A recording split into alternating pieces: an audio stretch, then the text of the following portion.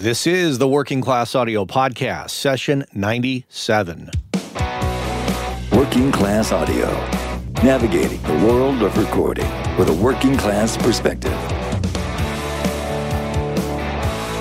Here's your host, Matt Boudreau. Hey there, everybody. Welcome back to the Working Class Audio Podcast. This is session 97 you're actually listening to, in case you thought you were listening to any other episode. It is brought to you by our friends over at Gearslutz.com, Focal Monitors, Universal Audio, and Audio-Technica. Really great to be back with you. I'm super excited because we are just ever so much closer to episode 100. November 18th, we will be streaming a live interview with Stephen Hart and Cookie Marenko from 25th Street Studios in Oakland from 5 to 7 p.m. Pacific Standard Time. Afterwards, we will be having a party. So if you're in the Bay Area and you'd like to be at the party, of course, plan on being there, 7 o'clock. There's going to be beer, wine, there's going to be a pizza truck, and it's just going to be a free-for-all party at that point. The interview section is going to be invite-only, of course, because we have limited room and we need to squeeze, just the right amount of people in the right space, and that's how that's going to work. But if you want to see the interview, you want to watch the interview, listen to the interview, you can tune in. We're going to be providing details, of course, for that, so you can, of course, join us. And we'll be having some giveaways and talking to the sponsors. The next couple weeks, we're orchestrating a few ideas and a few giveaways that I think you're going to enjoy. So that's going to be it. WCA 100. Now, that show comes out on a Friday, so it's going to be a little confusing because you'll go to get your regular show on Monday and then you'll go, hey, there's no show. But if you look, there'll be a blog announcement and there'll be details about where you can stream the show. So it'll be super simple. You'll just be without a show on Monday, and of course, I'll provide you with one on Friday. But then I will actually provide you with yet another show the following Monday, which will be WCA 101. How about that? So, and before I forget, make sure and sign up on the email list because, I go to the email list when I go to choose prizes, especially for the WCA 100 show. I'm going to, of course, go to that email list to choose prizes for those that are outside the Bay Area. Local Bay Area residents, we will have some giveaways, of course, but, for those that listen far and away from the Bay Area, we need to, of course, consider them. So make sure you sign up on the email list. It's on the Working Class Audio site. It's on the front page. Just head on over there and, make sure you sign up. I'd love to be able to pull your name out of the hat and have you win a prize, of course. So let's talk about today's show, WCA number 97. Today I have on Mr. Matt Ross Spang, who is from Memphis, Tennessee, and got his start at the age of 16 going to work at Sun Studios in Memphis, Tennessee. And Matt and I sat down over a conversation over Skype and chat about that journey because he's, of course, no longer at Sun, and he's no longer 16, of course. He's gone on to greener pastures and, of course, is much older at this point. But not too much older, Matt. It's okay. You're not an old man yet, if you're listening. So, Matt Ross Spang coming up here on episode 97. And before we get to our interview with Matt, I want to remind you I do have the Backblaze backup cloud service affiliate link, which is on the website there for you. The affiliate link means that if you click on it, you sign up, the podcast gets a kickback for that at no extra cost to you. And it's about $5 a month. It's unlimited space. And I would encourage you to sign up for the full year at once so you don't have to worry about it. And it just gives you some peace of mind. So not only will it back up all of the USB drives connected to, or all your drives connected to your computer, but it will also track your computer location-wise. So if it were ever stolen and the thief were ever to log onto the internet, it would immediately pick up on its location, which would be another layer of peace of mind. For me, I've got a couple Drobos, and one of those Drobos, those are RAIDs, and one of those, of course, backs up to Backblaze continually, all the time. Whatever I throw at it, it's always backing up. So, yeah, Backblaze. Check it out. It's on the right-hand side of the page. Isn't everything on the right? Well, most of everything is on the right-hand side of the page, except for the interviews. So that's it. So let's get to the interview. Speaking of that, Mr. Matt Ross Spang here on the Working Class Audio Podcast. Welcome to the podcast. It's good to have you here, and it's been a plan of mine to have you on, and so your Facebook message that you sent me was well-timed. Your last name, I want to clarify so I'm not messing it up. it's Ross Spang. Yeah. Right? Yeah, the hyphen's silent. Thank you for clarifying. Yeah, the whole time I've been going Ross hyphen Spang. It's funny having a hyphenated name because you realize how many people in this world don't know what a hyphen is, and they'll do an apostrophe or like asterisk. It's kind of mind blowing how many people don't know what a hyphen is. That's very peculiar. And I may have been one of those people had I not had that name, but. So is that a combination of your mom and dad's name? Yeah, they were kind of hippies. They thought it'd be fun to combine their names. So their names are hyphenated too. So. Oh, okay. But now it's way more common, I've noticed. Oh, it's More super people common. doing it. So you're from Memphis. I'm from Memphis. You grew up in Memphis. Grew up in Memphis, yes, sir. I want to jump right into this because I saw it in your bio. You started at Sun Studios at 16? I recorded there when I was 14. I played guitar with some people, and it was really bad. I mean, my parents, the goal for us was we knew we were bad. I think we knew like we were bad. We're not going anywhere. But the goal was to always get in the studio. That was like, we couldn't wait to do. And Sun at that time, you could rent it by the hour. And my parents bought me 2 hours of studio time when we were like 14 or 15. So we get in there and we go record with the guy. And that's when I fell in love with the studio. I saw the guy working the board. And he just showed us a great time and treated us like we were actually good musicians and stuff. I mean, we recorded something awful. He was probably miserable for 2 hours, but I just enjoyed every minute of it, and I bugged him about it. And he told me to come back and intern with him sometime. And my cousins actually ran the studio, and so when I was 16, they offered me a job as a tour guide during the day because Sun gives tours during the day. So from like after high school, from about 3 to 6, I would give tours of the studio, and then starting about 6:30, I was the assistant at night and interning in the studio. And then I worked my way up. Was that challenging to get in there in that position? When I first recorded there wasn't an assistant. So the guy was like, you should come back and intern with me when you can drive. And when I did start working there was an assistant. And he left and went to the conservatory, I think, is it in Arizona? Oh, yeah. He left and went to that. And then I got to become the assistant. And I stayed there I worked my way up to being the main engineer. So I was there for about 11 years. Wow. That's amazing. Starting that young. Yeah. I've always felt that I was really blessed with that I knew what I wanted to do at an early age and got to do it. So. And you were doing the tours first, right?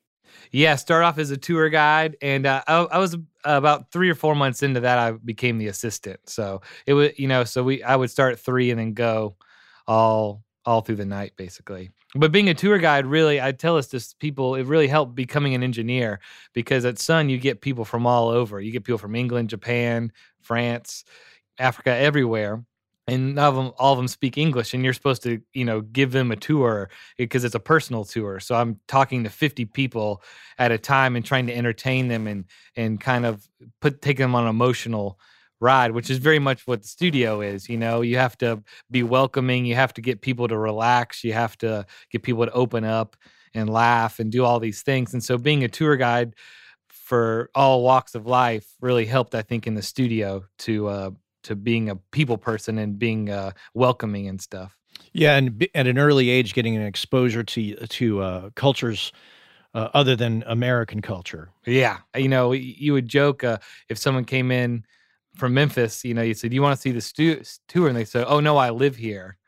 And you go, "Okay, but have you seen the studio?" "No, I haven't." And then someone saved up their whole life from France to come, to Memphis for 3 days, So it's those people really, Memphians appreciate too, but, from overseas, this is like the dream to come to Sun, to come to Memphis, Yeah. You spent 11 years there. So from 16 to 27. Yeah. Tell me about the highlights of the key points of what you learned that stick with you to this day. Really, it's about Sun. There's no ISO booths. It's everyone live in a room. And I spent the last couple of years there trying to put in the same equipment that Sam had back in the day because we were pretty much very modern when I first started there. And he recorded everything with live to mono with 4 tracks, and it sounded amazing. And we had 24 tracks, and I couldn't get it to have a sound. So I started trying to reverse engineer it. But really learning how to record people in one room with no isolation is a big help. Learning about microphone patterns and how to just move things in the room and balance people in the room, and volume in the room was a big lesson. People come to Sun and they're immediately freaked out. They're supposed to play their song and perform, and they don't make it easy because they put pictures of Johnny Cash and Elvis staring at you in the room where rock and roll was created. So really learning how to get people to relax and open up and be able to perform in a short amount of time. I learned a lot from that too, as opposed to just people coming in and just like, all right, I'm ready, go ahead and go. Like I've learned how to like talk to them for a little bit. And we hang out for a minute, and then we start the recording process where they can actually get something they want to keep. So that was a big deal too. I think I learned from that place. So you're not only the people skills you learned giving the tours, but the people skills you learned actually making people feel comfortable in a very historical, very important place in music history. Yeah, was also a skill you acquired. Yeah, and being fast. I mean, the tours would end every day at 6 p.m. and we could get in there about 6:30. And I can't set up beforehand. So when the band's showing up, that's when I'm setting up as the band's setting up. So I have to be able to get sounds. I can't take 2 hours or half a day to set up and get sounds, because then it's midnight and we have to tear down every night. We had to tear down for the most part every night.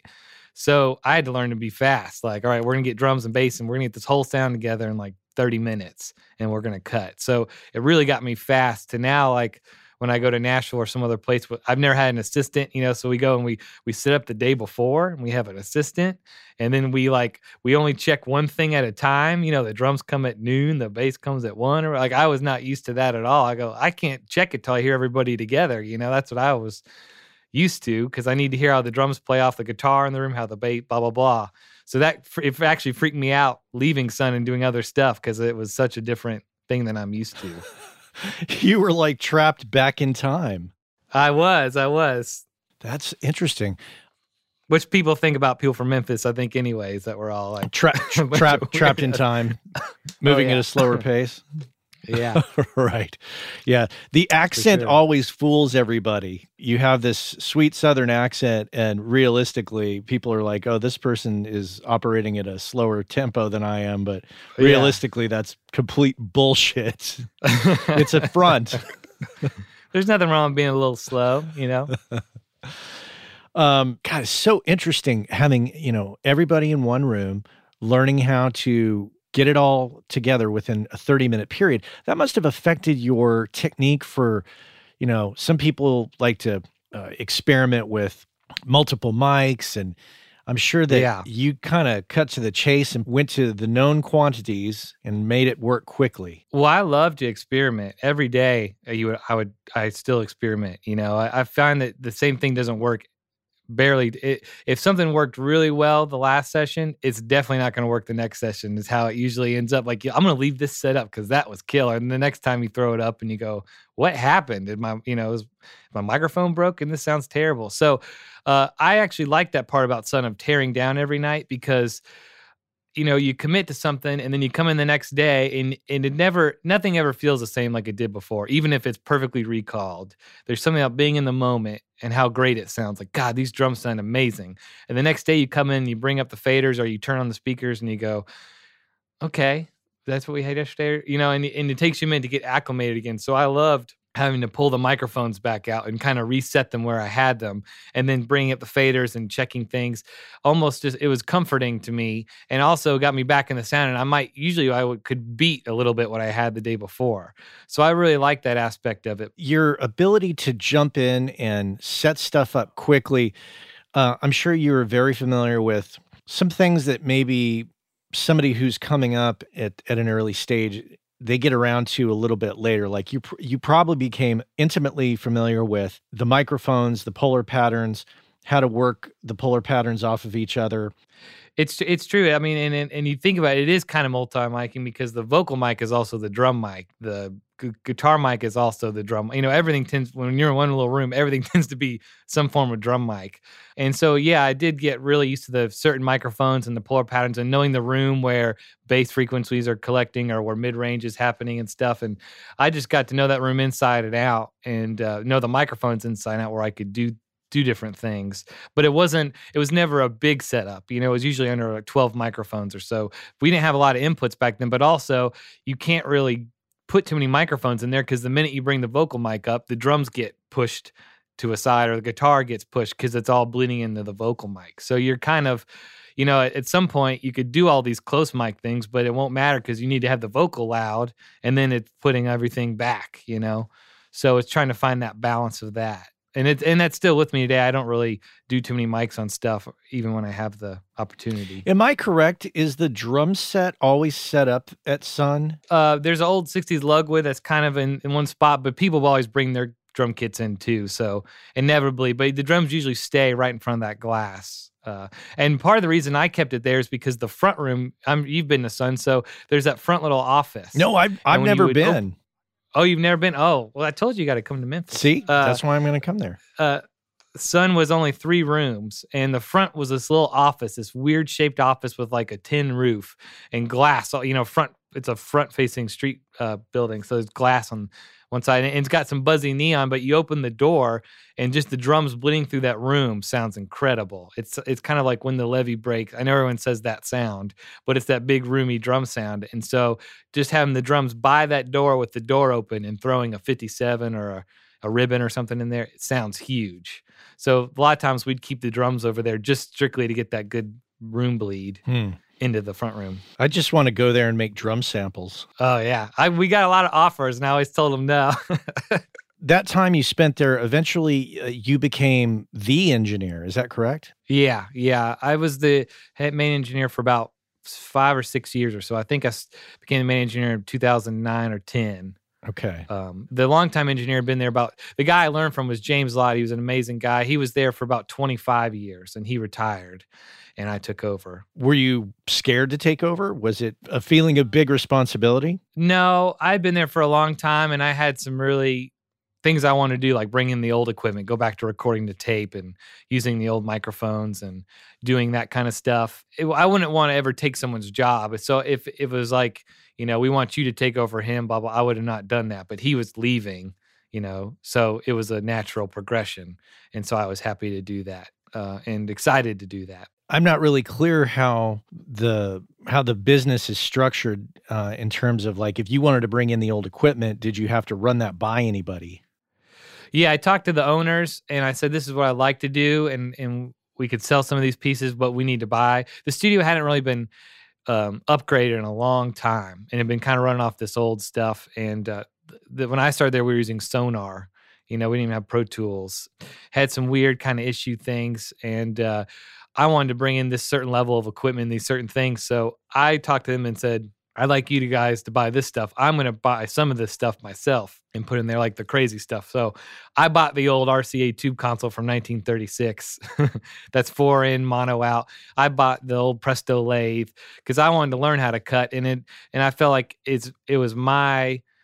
the only one that was going to use it. If should I ever leave, the next guy probably doesn't want to record 4 tracks live to mono. So I shouldn't put that on the studio, but I'm that crazy. So I bought that kind of stuff, and they bought like the big useful things like the Pro Tools rig and the console and, outboard gear and stuff like that. So we had a nice little, but they were totally cool with it. They totally believed in the idea and everything about it. So they were great. Was it your goal to bring it back to what it was in the original days? Kind of like a amalgamation. I don't want it to be just a time capsule that only like rockabilly people want to record at, or people who want to sound like Johnny Cash or something. I want it to be where anybody could come use it. But I had it because Sam Phillips loved technology. If Sam Phillips were around today, he'd be loving Pro Tools. It's not like he'd be still going live to mono on the 1/4-inch machine. He loves stuff as long as it got the performance. If it's performance altering, he probably wouldn't care for it as much. But he always said, if you're not doing something different, you're not doing anything at all. And that always kind of stuck in my head. So I wanted to have the ability to pull from that old era, and nothing sounds as good as an old RCA ribbon microphone through an old RCA pre. I mean, it just sounds incredible no matter what decade you're trying to be or sound like or do.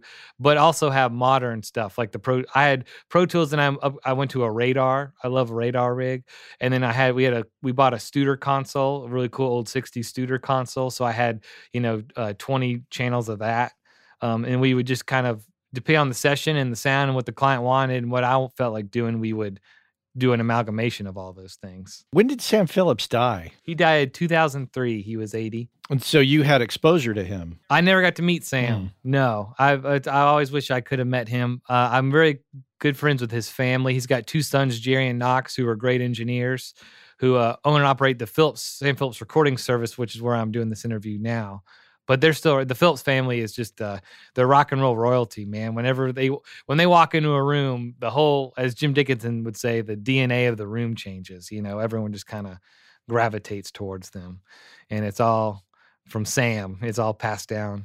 I can imagine. So you spent your time there. You put in. I mean, what a place to come of age as a recording engineer. Yeah. So why did you leave? I've been there 11 years. I grew up there. I feel like I did everything that I wanted to do at Sun. I made this great record on this artist, Margot Price. We did the whole record live in 3 days to no headphones. And it hadn't come out yet, but I just knew like that was like the thing. That's I felt like the best thing I ever did at Sun. It's this crowning achievement kind of thing. Like it sounds amazing. The performances are amazing. She's incredible talent.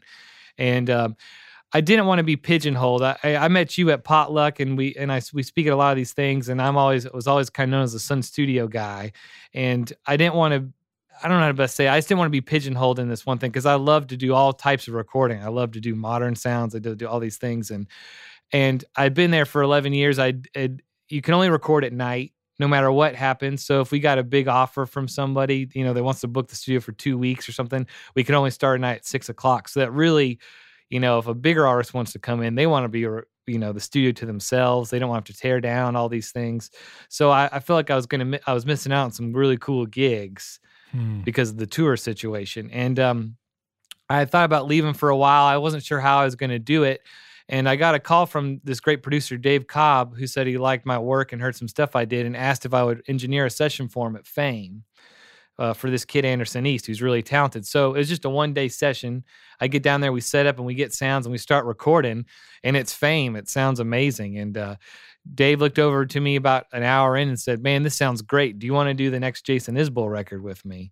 Which I love the Southeastern record they did together.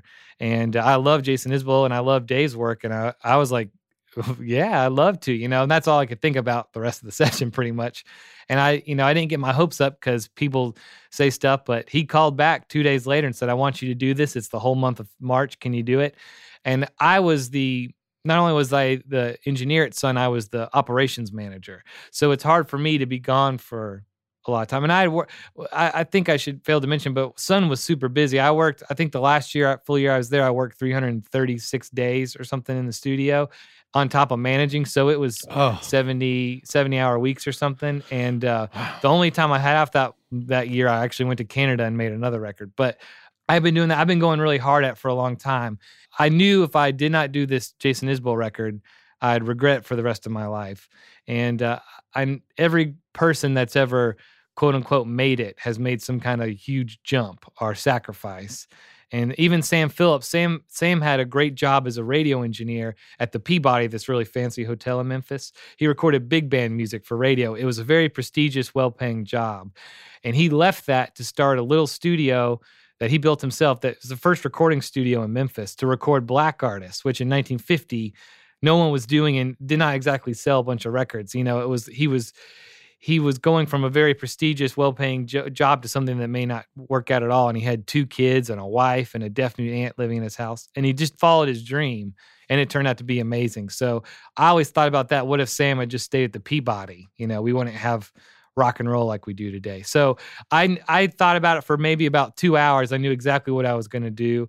They wouldn't let me go for the session, so I told them I was putting in would end up being like a 2-month notice or something. But I left just for this one album, and it's been just amazing ever since. So you came to that crossroads, and you could have buckled and just stayed in place, but you really chose to, go down the path, or the road less traveled, I should say. Definitely. And I loved my time at Sun. I still miss recording there, and it was a great job. It was the hardest and the easiest decision. It was hard because I love that place so much, and I grew up there, and I put my heart and soul into that control room in that room, trying to do something with it unique. And but at the same time, I feel like I got really good in that room, and I didn't know, when you only work in one room and with certain microphones, you can be amazing. But how am I in some other room? How am I on the spot somewhere else? And I knew if I did this and did other things outside of my comfort zone, I would become a better engineer. So I really wanted to better myself. I wanted a challenge and stuff. So all these things kind of played into it. Did you pick your successor? No, I had an idea of who I'd like to take my place, and he wanted to do it too, but the ownership had different ideas. There's a guy who worked there that used to work at Ardent, so they chose him, and so he took over. And he's kind of done his own stamp on Sun now. I took all my gear, obviously, when I left out, and he put, what he likes to use in there. So it's different than when I was there now in terms of sonically with the gear. So the transition from working at a place like Sun, then going to a place like Fame and working with Dave Cobb, that must have been a little bit of a leap. Was that a hard thing? Were you a little nervous? I wasn't nervous till I got there, and there was some issues. At that time, Fame has gotten a lot of money and work put into it where it's really tightened up.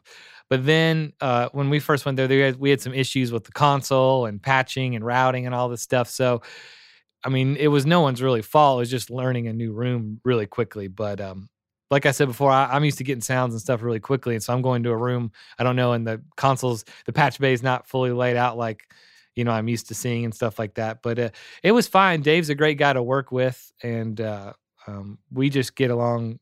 I mean, we've done probably 20 records or so together now. And he's like me. We like to change it up every time and do something different and stuff. So I'd say it was a fairly easy transition. It was just getting used to different other people's time, really, because I was on my time. I was on my schedule, was just fast and doing these things. And so it's learning this other, setting up the day before and doing the little things like that. All right, I hope you're enjoying the interview here with Matt Ross Spang on the Working Class Audio Podcast. I want to take a sponsor break with Audio-Technica for a bit and just remind you that the time is running out on the Audio-Technica rebate program for the Artist Series mics. So at the top, always on the right-hand side of the page, I know, because that's where all of the banners are. So if you click on the very first banner there, it's the Artist Series rebate banner with the Artist Series mics on it, of course, from Audio-Technica. So if you click on that banner, you can get over to the documentation that walks you through it. They're doing $30, $20, and $15 rebates on a variety of Artist Series mics. So if you're in the market, do that before the end of the year, because it expires on December 31st of this year. So there it is. And if you're not in the market for the Artist Series mics, just check out the Audio-Technica website. That's audio-technica.com. So let's get back into it here with Mr. Matt Ross Spang here on the Working Class Audio Podcast. So you have your Sun time, and then you transition into doing these records with Dave Cobb. There's something new that you're doing right now that you're starting up that you've been asked to do that is of also huge historical importance, and that's the Elvis recordings. Is that right? Yeah. Tell me about that. Yeah, it's been fun. Well, yeah, it's been a great year. I was working out of RCAA, and of course, Ben Folds 5, they used to, Ben Folds, not the 5, but he used to rent RCAA, and I was in there working, and his manager is this awesome gal, Sharon Corbett House, and she knows Rob Santos at Sony Legacy, and he had mentioned he was looking for someone to mix some unreleased Elvis stuff, and she recommended me, and I talked to Rob, and it didn't look like our schedules were going to get together because we're both pretty busy, and we had this one window open up, and he asked where I'd like to mix it at, and I said Sam Phillips Recording Service in Memphis is this incredible studio that Sam built after Sun that I've put most of my gear in now, where I like to make a lot of records when I'm producing and if I have a choice as an engineer. And he said he's always wanted to do a project here. So he came down and we mixed about 18 to 20 unreleased Elvis tracks that in 76, Elvis got tired of going to Nashville to record. So, and he had done a record at American. So he told RCA he wanted to record at the Jungle Room in Graceland. So they actually bought a bread truck, turned it into a mobile recording studio, tried to drive it down to Memphis. The truck broke down in Jackson, which there's nothing in Jackson really. And they towed the truck to Graceland, and they recorded a lot of his last recordings in the Jungle Room with the whole band set up. And so I mixed 18 unreleased tracks from that. And that he had some hits out of there, Danny Boy, Moody Blue, She thinks I still care. All these great songs were cut in that room. So I got to mix the B-sides and alternate takes and stuff like that. And since then I've mixed probably 4 or 5 more albums for him. I'm in the middle of one right now, working for him. So that's been incredible getting to work with Elvis. Tell me about the process of mixing this project. The tapes have already been transferred to digital, but we're mixing analog. And Philips here has 3 amazing echo chambers, 3 of the most amazing chambers I've ever heard. I have a couple of old EMT plates I've parked in here. And of course, we've got all the tape echo we could ever want. So I'm not doing too much to them. I'm leaving, the performances are amazing. I'm just kind of doing a little touch-up EQ or filtering here or there. And mostly it's just a lot of volume rides. I don't really EQ or compress too much. I do a lot of automation to I feel like I could EQ some, but just riding it makes it sit in the track better. And that goes for anything, not just the Elvis stuff. So mostly it's just me. Most of the stuff is 16 track tape, but it's 14 tracks or so. So it's just adding a couple tasteful effects and then just riding the volumes of everybody. What an amazing gig. Yeah, it's pretty incredible to hear, you're working on this great track and then you solo and then there's Elvis's vocal and he just sang his heart out every time. And the cool thing was the TCB band was here while I was mixing, the guys who played on it. So Ronnie Tutt and James Burton are over my shoulder while I'm, if you listen to the record, there's a couple times where Burton solo's probably a little too loud. It's because he was in the room and I wanted to goose it for him. Wow. You're mixing it off of a DAW into a console. Yeah. I've got Radar 6, and when the Radar Studio came out, you can have Pro Tools installed on Radar now, and you can just reboot and go between the two. So it was in Pro Tools, so I booted it up in Pro Tools and just play it back. I treat it like a tape machine, just play back off of it, and then print back to it. Is that your rig? Yeah. I had the Radar at Sun, and when I left, the new guy didn't want to use Radar. This is before Radar Studio had come out, and he wanted to use his Pro Tools rig. So I bought the Radar from Sun when I left because I really love that machine. I just think the conversion sounds so good, and I love the hands-on aspect of it. And now that it's got Pro Tools, I mean, it's a super souped up PC that runs I can do my UAD plugs. I do a lot of mixing.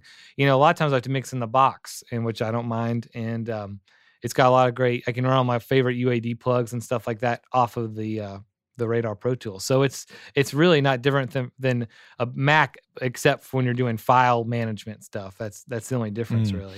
Well, with the UAD stuff, are you using satellite boxes? I have I need to upgrade.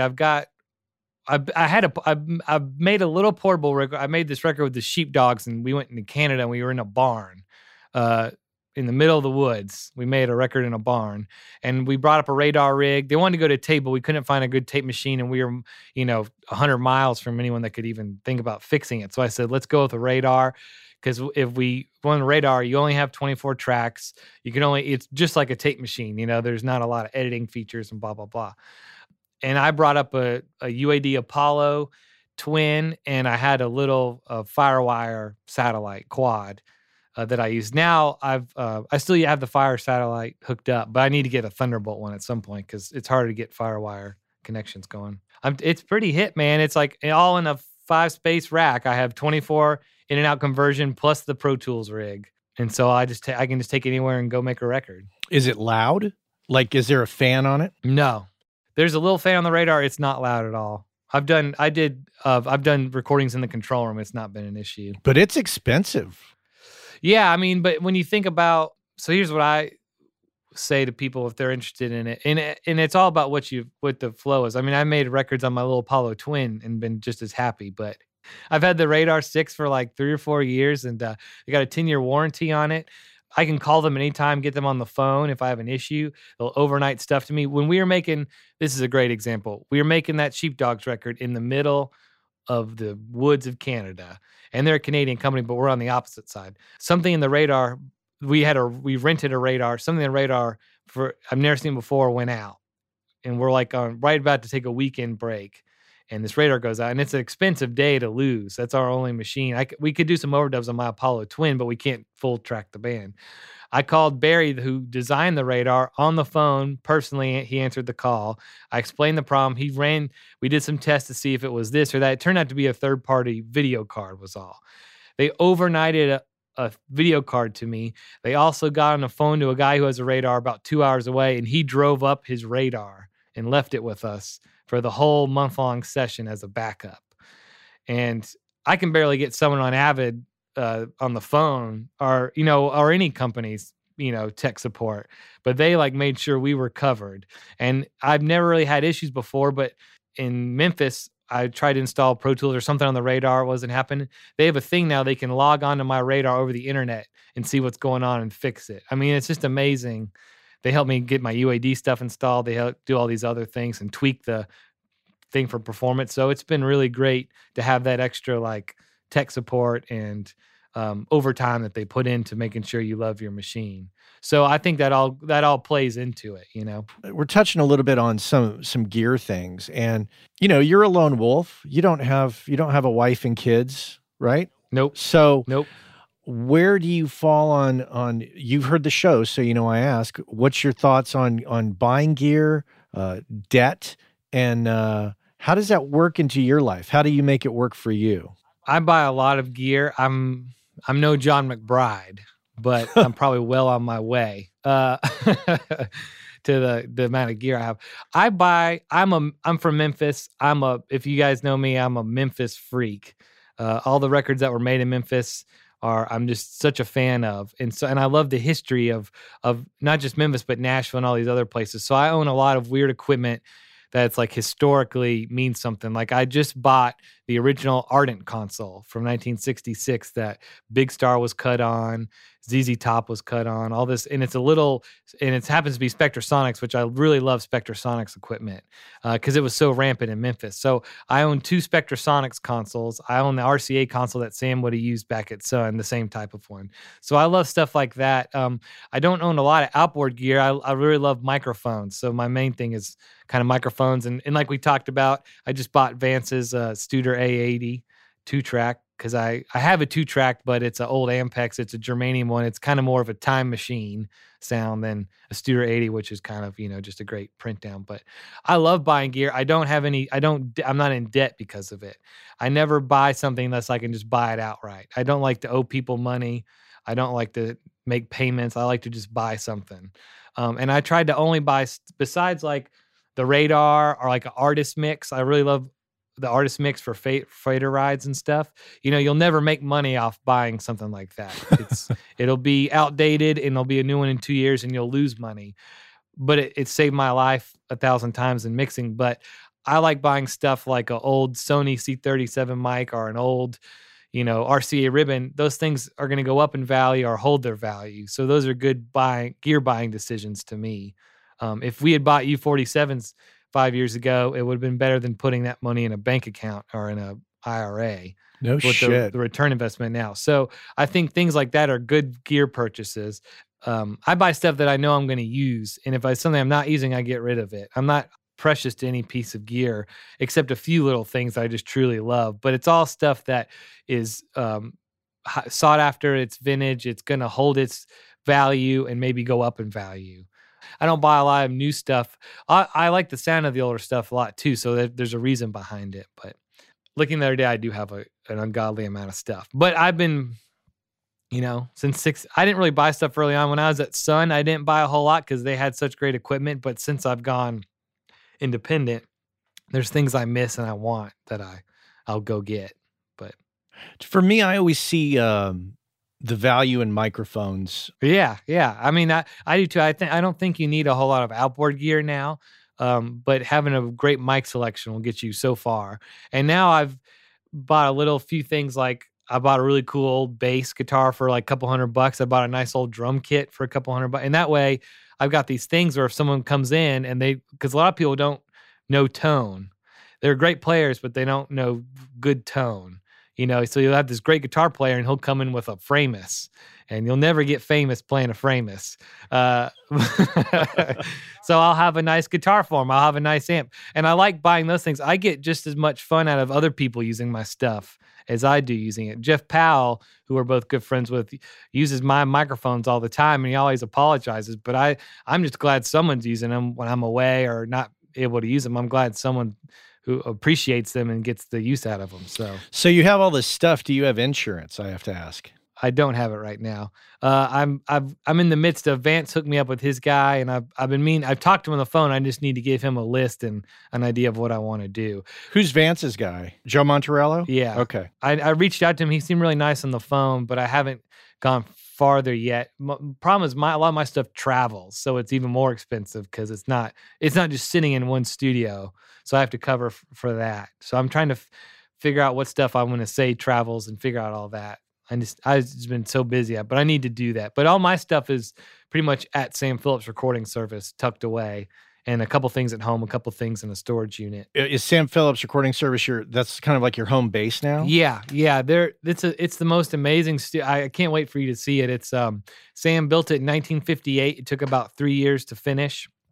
He spent $800,000, which is like $6 million today in 1950s money, and he built it from the ground up. And it's the Studio A is big, but the most amazing sound, and it's intimate. It's big, but it's not so big you don't feel like close together. And there's a Studio B, which is about the same size as Sun.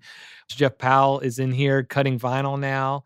Like I said, there's 3 amazing echo chambers. My plate reverbs are here. The front lobby and the hall, even the rooms that aren't really recording rooms, like the bathroom or the hallway or the lobby, I think he angled on purpose. Like, well, that could be a chamber if we need it, because they all sound amazing too.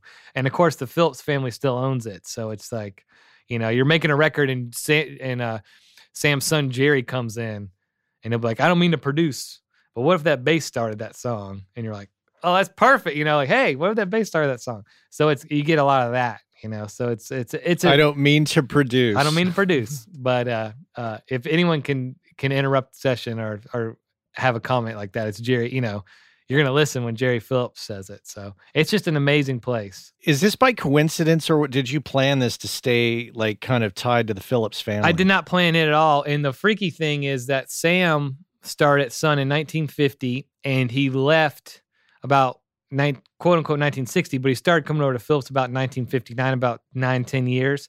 And I was at Sun as the engineer for about 10 years before I went over to Phillips. So it's been a weird kind of parallel universe in some way, but nothing is. I don't like to plan because I don't like to plan a session. I don't like to plan a project. I don't like to plan anything because it's going to change the day you're there. So there's no sense in worrying about it too much beforehand, because until you get there and set up, there's no telling what's going to happen or what's going to change. What are some of the challenges that stick in your mind that you've had over the years?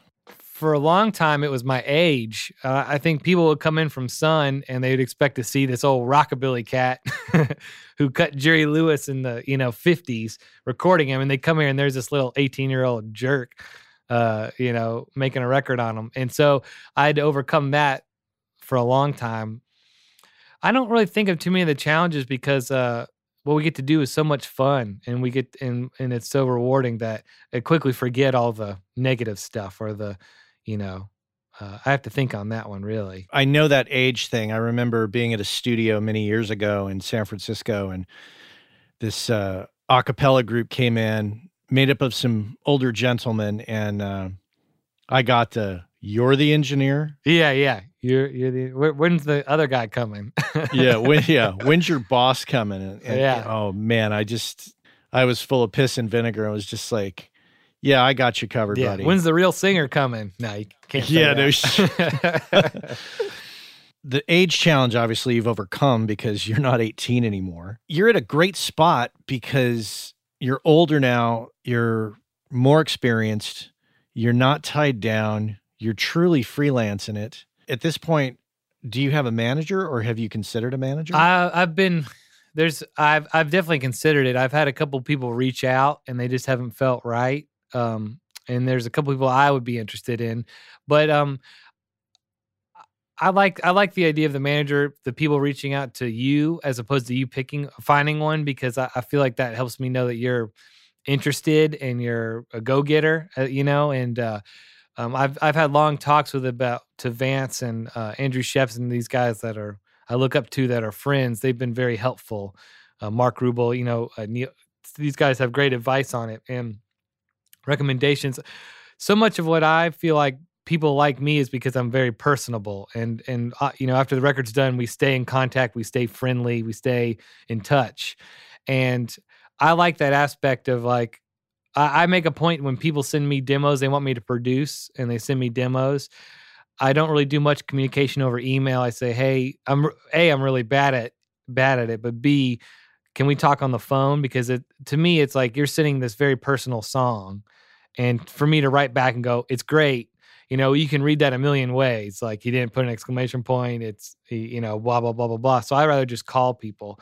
And I feel like the manager thing goes into that too, where I like the fact that if someone wants to work with me, they can just call me and we just talk and then we can do it. We decide to do it or not. It gets, the money thing goes, it can be a little awkward when you're discussing that in person, but because I hate talking about money because I don't do this for the money. But, so that's the point about managers, that I don't want to lose that even if I do get a manager. I want to be accessible, and I think that's why I've gotten as far as I have, because it's all so personal, But I do, there's a point now where it's like so hard to keep up with all the dates that are coming in and trying to juggle everything and the whole money thing and all the, points and all this other junk, that it would be nice to have a manager take care of a lot of that for you.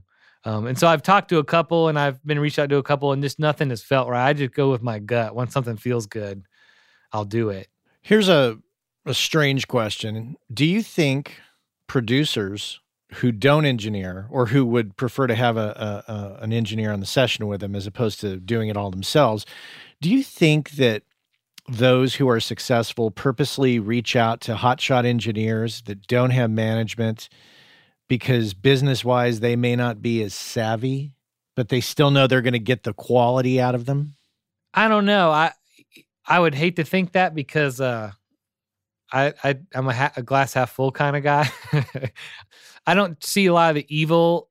I want to see the good in everything, and as opposed to trying to find all the evil stuff. So to me, I think you hire someone because you like what they do, because to have someone in the room with you and the artist every day, that's way more meaningful than the couple extra $100 or the other stuff. I'd rather pay a guy more money that I love having in the room than having a guy I can pay less money to and take advantage of, because he's going to affect the artist, he's going to affect the band, he's going to affect this and that. So in my view, that's what I would do. Not saying, I'm sure other people do what you're speaking of, but I have yet to. I don't think I've ever felt that. It just occurred to me. I'm sure it happens, and sometimes I feel like the young innocent kid, going off to war or something. Like I just don't believe. What he does what? I know he does what to his assistant. Like it's hard to believe, but I know stuff like that happens. But I just wonder, like, if you get a manager and then things start to really, in your scheduling and financial world, that all starts to tighten up really nicely. If producers are hesitant because they're like, oh no, we got to deal with his manager, I don't want to deal with. Well, that. I think it's not just producers. I think it's artists too. I think a lot of artists, once I've had the most amazing year this year, working with Elvis, and I won a Grammy, which is crazy. And I think people automatically assume you're too expensive now, or if you have a manager, he's blah blah blah, he's unreachable or something. And it's not true. It's totally not true. But I think people, whether it's a producer or an artist, is going to might feel that way too, or the young band that's in your town that likes what you do assumes they can't do it. So I think it goes in all aspects of that too. Pitfall of success. Yeah. But it's not true, guys. You won a Grammy for which record? The Jason Isbell record won Best Americana Album. So I engineered that and co-mixed it. So I got a Grammy for that. And that was a Dave Cobb produced Dave one. Cobb. That was the first record I did with Dave. And that's the first record I did when I left Sun. And that's the record I left Sun for, was to do that record with Dave. So I tell people it's all downhill from here. I left Sun, do a record, I win a Grammy, and now it's all downhill. I've peaked. I've peaked, Matt. Well, we're going to wrap it up here soon, but I want to ask you, how old are you now? I'll be 30 in a couple months. So I'm 29. Okay. So you're 29 and you've had a real solid, we'll call it audio upbringing. Yeah. I mean, you really got conditioned for the job at Sun. Yeah. That really sets you up. And then transitioning to work with Dave Cobb, you've done a lot in a very condensed amount of time. So what would be your advice to, no matter the person's age, what is your advice based on your experiences thus far? Learn from as many people as you can, assist as many people as you can, put yourself in every situation that you can. I at Sun, I got to work with a lot of producers. I got to do stuff with Jim Dickinson. I got to do stuff with T-Bone Burnett, Mark Needham, Mark Ronson, just a bunch of great producers. And then I started to produce. And so I started doing things like that. And I started working with Dave and all these, I've done records with Vance Powell and stuff like that. So I've learned from every single person. And some people you learn how to not make a record or how to not produce or how to not handle a situation. And most of the time you learn how to do things and how to be, and you pick and choose the things you like from everybody and do your own thing, obviously. But I worked every single day pretty much since I started interning. Even if we weren't working that day, I'd go in there and clean the studio. I'd go in there and, mess with some tracks or something like that. I'd bug the engineer. I'd read a lot of great books. There's all these great books. There's all these great things you can watch and talk to people and great producers you can talk to and bug and engineers. And just, it's all I wanted to do. If I'm not in the studio, like I had 2 days off last week around the AES time, and I was just freaking out because I haven't not been in the studio for 2 days in a long time, and I missed it. I get back in there and record something or tweak something or do something. And Neil Cappellino said this best. I'm going to steal it. Everything is an audition. The thing I did with Dave down at Fame was supposed to be just a one-day thing. We're recording this guy for Spotify. I didn't go down there thinking like I'm going to go get a bunch of albums with Dave Cobb, but I went down there and did the job as best I could and had fun and was outgoing and, I got, fun to work with, I guess, where he decided then and there, I'm going to use this guy on this big project a couple months away. We didn't know each other really before then. And so everything is an audition. When I was at Sun, T-Bone Burnett came in with John Mellencamp and they did a John Mellencamp record. We did it live to mono. And I met Dave Rowe there, who's a great upright bass player. We've stayed great friends and made a lot of records together. Mike Prasante was the engineer. And when they left, they said, if you want to move to LA, we'd love to have you part of the T-Bone camp. They never said like what it would be, whether I'd be an assistant or runner or, whatever engineer or whatever. But I guess I did a good job and was good to be around at that session where they offered me that. Now, at that time, I still wanted to stay in Memphis. I wanted to do this thing at Sun. Even though I was only the assistant engineer, I knew there was a point where I would take over at Sun, and I had these things I wanted to accomplish. So I didn't want to move to LA just yet. I was like 17 or something at the time. And I don't regret that for a minute. All I mean for people is that you can get down because you feel like nothing's changed in your situation, but you never know when that one little thing that you do, like my 4-hour session in Fame, turns into, for now, 2 years of great work as an independent producer engineer. So everything's an audition, and the more situations you put yourself in, the better you'll become, and the more contacts you'll make, and the more impressions you'll reach to people that will call you again or think of you for something or put you in a better situation later. If you had to describe your demeanor in the studio, no matter what your role, what would it be? Pleasing. No, I think people like to hire me because I don't get upset. I don't get angry. I don't yell. I don't throw things. I don't, if something's going wrong, you won't know it from me. I'm not in here cussing out the computer or the assistant or the Pro Tools rig. I'm acting like everything's fine. It's all calm. And I try and make people laugh. I think laughter is a great thing in the studio to help get people at ease. And you got to know when to be quiet, and you got to know when to kind of be in the background, when to step in the foreground if things are getting awkward or blah, blah, blah, blah, blah. But calm is really the main thing, because things are going to go wrong in the studio. And the artist is always freaking out, about if they're performing well and what this or that, or money or time or whatever is going on, or personal stuff. And if they sense that from you, then it's only going to add to their fear. But if you're calm and everything's great, it puts them at ease. Think about how much fun it is for us to make a record. An artist only gets to do it once every 3 or 4 years. We get to do it every day. You got to keep that in mind, that this is special to you. It's even more special for them, because they only it's rare for them to get to do it. And they're oftentimes, like when they're working with me, we're in a famous location, or like RCAA or Philips or Sun or somewhere. So it's very special for the artist. And so you can't treat it like it's a everyday thing for you. You have to treat it like it's very special too. And I just think I'm just very easygoing. I'm very patient. I think patience is probably one of my best features. That patience, did it come naturally? I think it came natural. My parents are really patient. I think I just learned that. And the engineer I learned from is very patient. And then I've been in sessions where people aren't patient. And it's been, it can work to your advantage, but oftentimes it can't, because some people just need a minute to figure out what they want to do and to do it. Some people just can't perform right away. And so you have to be patient and then let them get there, and then tell them when they got there, because sometimes if it takes a while, they don't know when they've gotten there. Well, this is cool, man. So great to speak with you. I'm blown away by, like I mentioned earlier, the amount of experience you've squeezed in from 16 to almost 30.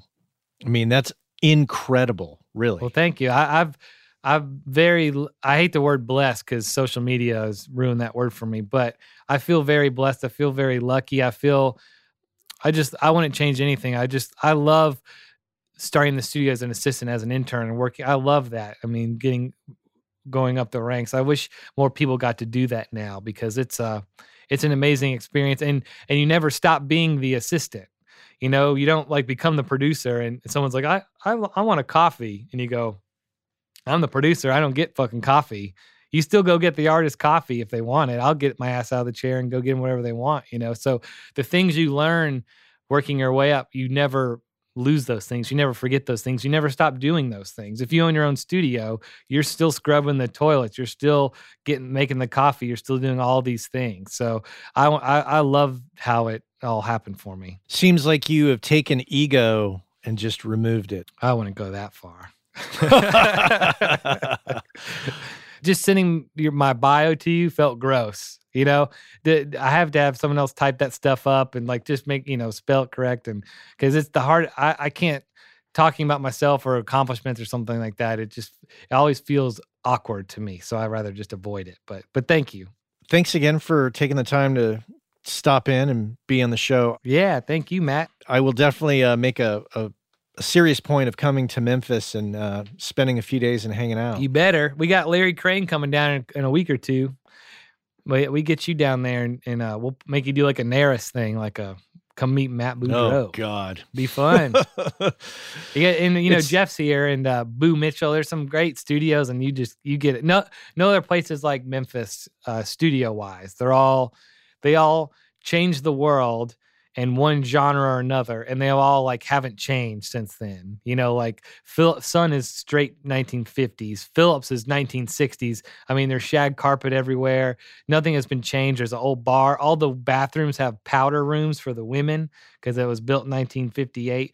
Royal, where all Al Green stuff cut, is 1972, like you wouldn't believe it. Hasn't changed. Arden, of course, has always been, hasn't been changed. It's just, it's unreal when you come here and see it all. Memphis sounds like a lovely place to be. I love it. All right, man. Well, I'm going to let you go. Thanks, Matt. Your podcast has been I have to drive back and forth from Nashville so much, and it's just going straight. And I hate listening to music in the car. So your podcast has made it the most enjoyable. Oh man, thank you. One. I seem to be good for the drives. People tell me I listen to you in the car all the time. Better than saying I listen to you in the bath or something. Yeah, I know. Yeah, I listen to your podcast. It puts me to sleep each night. Yeah. So, well, cool, man. All right, thanks, Matt. All right, take care. You too, man. Have a good day. You too. See ya. Matt Ross Spang here on the Working Class Audio Podcast. great to talk to Matt. Have been meaning to get him on for a while, so it worked out just right. So hope you enjoyed it, but we're out of time. So let's thank everybody. I want to thank, of course, Matt Ross Spang, Cliff Truesdell, Chuck Smith, Cole Williams, and of course, we want to thank our sponsors, Gearsluts.com, Focal Monitors, Universal Audio, and Audio Technica. And of course, I want to thank you. I appreciate the time you take to listen to me ramble. That's it. Take care.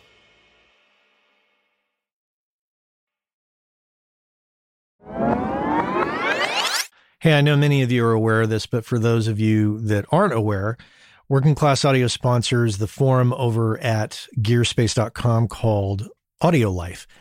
And quite simply put, it's a place where audio professionals can go to talk with other audio professionals about things other than audio gear, including life hacks, work-life balance, health and hearing loss. You know, if you want to talk with other audio professionals who can identify with what your lifestyle is like and how it relates to things going on in the world outside of audio, this is a great place to go and check out. So head on over to Gearspace.com, check out Audio Life. Many of the same topics that we discuss here on the show on Gearspace.com. So check that out.